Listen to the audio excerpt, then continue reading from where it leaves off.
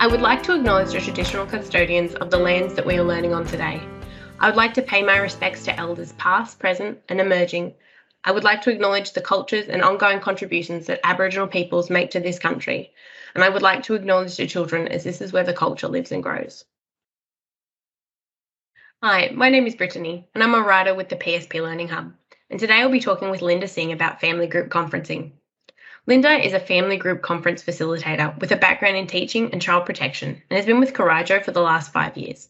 Hi Linda, welcome, and thank you for talking with me today. Could you tell me a bit about what family group conferencing is? Hi Brittany, thanks for having me.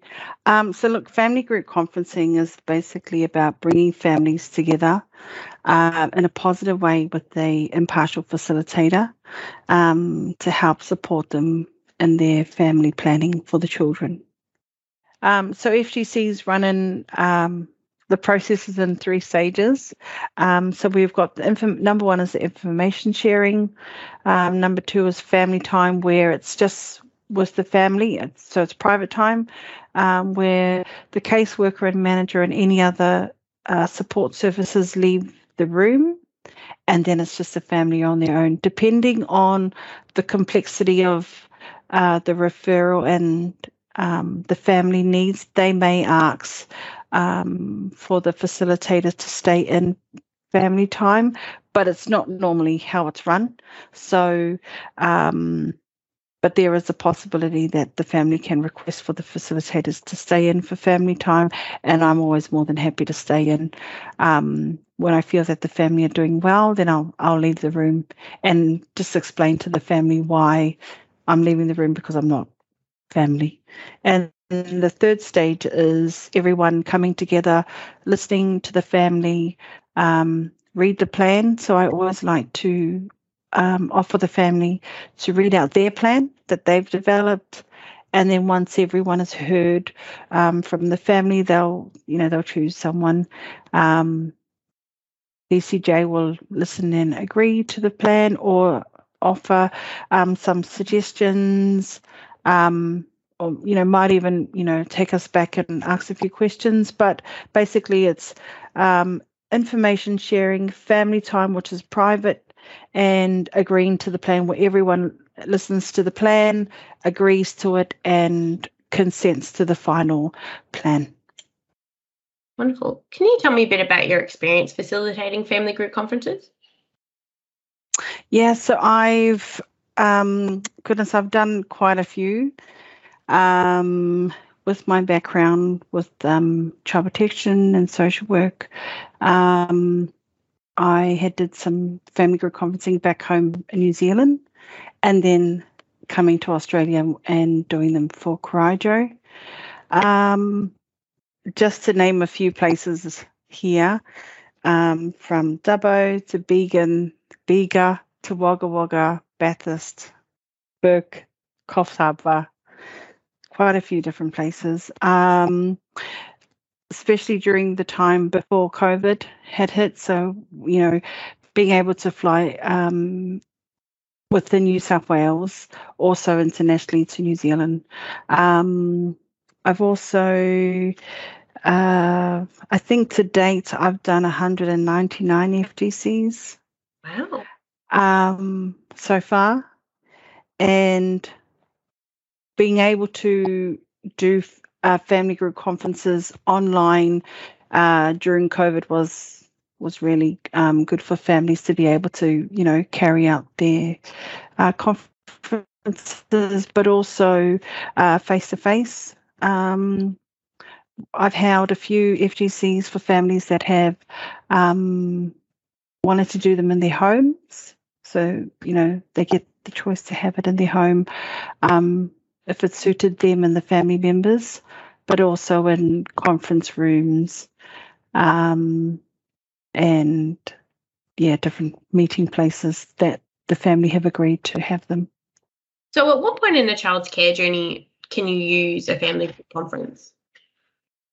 So family group conferencing can be used for restoration of the children or the child during preservation, to be able to sustain and maintain the children within the family environment, or depending on whether the family choose to, have the child be placed or be supported by.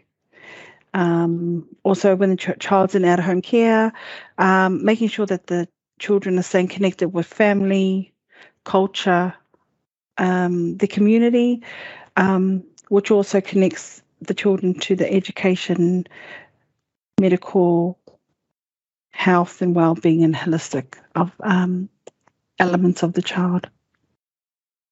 Wonderful. Can you share some examples of when family group conferencing has worked well for children and their families?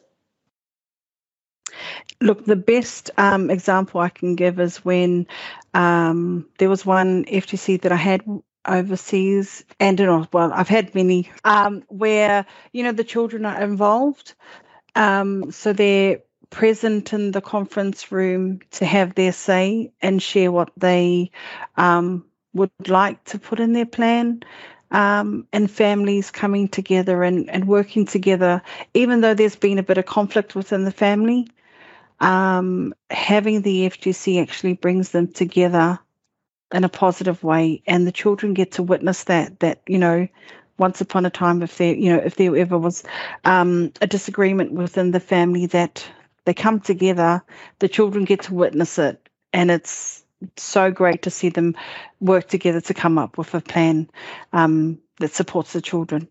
So one FGC that really stood out to me was a family who were based in Sydney, who were so the family group conference helped the family because they had no support in Australia.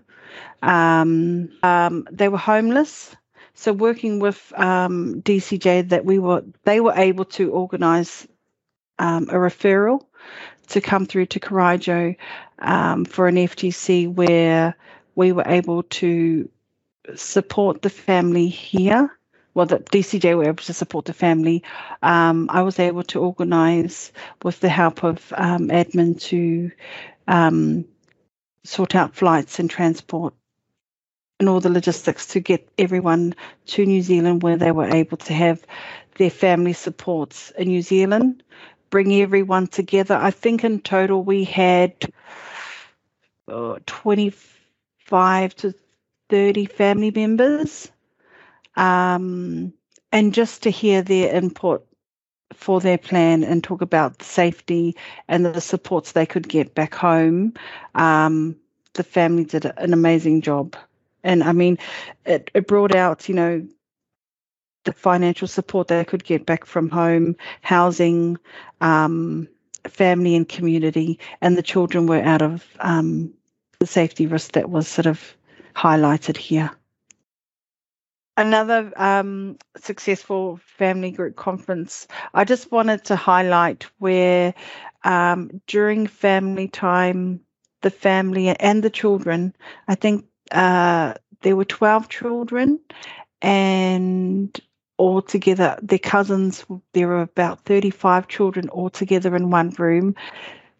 There was about 45 family members in that FTC. So the children just did a impromptu performance. So they asked to call back the workers and myself, and they did like this amazing 30-minute performance to their family as well as their supporters and to the workers.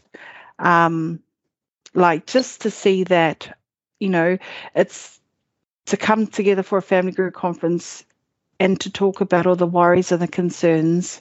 Obviously, some of the children weren't there for the real harsh, the child protection's concerns. And then they were brought back to put their input in and share what their needs were for the children. But after that, for the children to actually say, we want to give back in our culture and perform for everyone was really special for the family as well as the workers and for myself, I must say. Wonderful. So how do you adapt your approach when working with Aboriginal families or culturally and linguistically diverse families? Sure. So I would make sure that, firstly, if they've got a cultural support person connected with the family, as a non-Aboriginal, I would always see if they had an Aboriginal culture support person to touch base and just get, a bit of knowledge from them. But also calling the family, I would text the family first, and just introduce myself and then give them a call. But preparation is the main key. And I like to do a lot of face-to-face with families just so they get to see who they're speaking to. And it just feels much more comfortable. Well, for me as a facilitator, but I know with the majority of Aboriginal families that I work with, being in their home, in their environment, you can tell that they feel at ease. And yeah, that's one of the ways that I, approach my Aboriginal families. And just when I'm going out to do preparation with them, I don't take notes. I don't take notes. I think it's important to just be in the moment with them, listen to them, embrace them. I think taking books and notebooks and laptops, it can be a turn off. So just being there, listening to them, and keeping it real, and just being aware that you're going into their home, into their territory. This is their home. You just take it as it is. People come in and family, and you greet them. Yeah. So what do you think a PSP caseworker can do to support the family group conferencing process? I think a lot of prep with the family prior to letting them know that there's a family group conference referral that's going to be put in. Touching base with the family and sort of giving them a bit of information about it, but also supporting them, asking them what their needs are and what their worries are.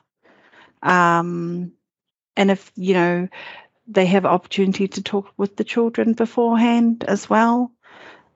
Obviously, informing them a little bit about, if there is going to be a referral being put through.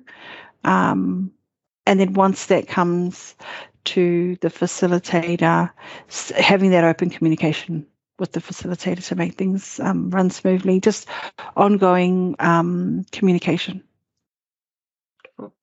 Well, thank you so much for your time today, Linda. Thank you for having me.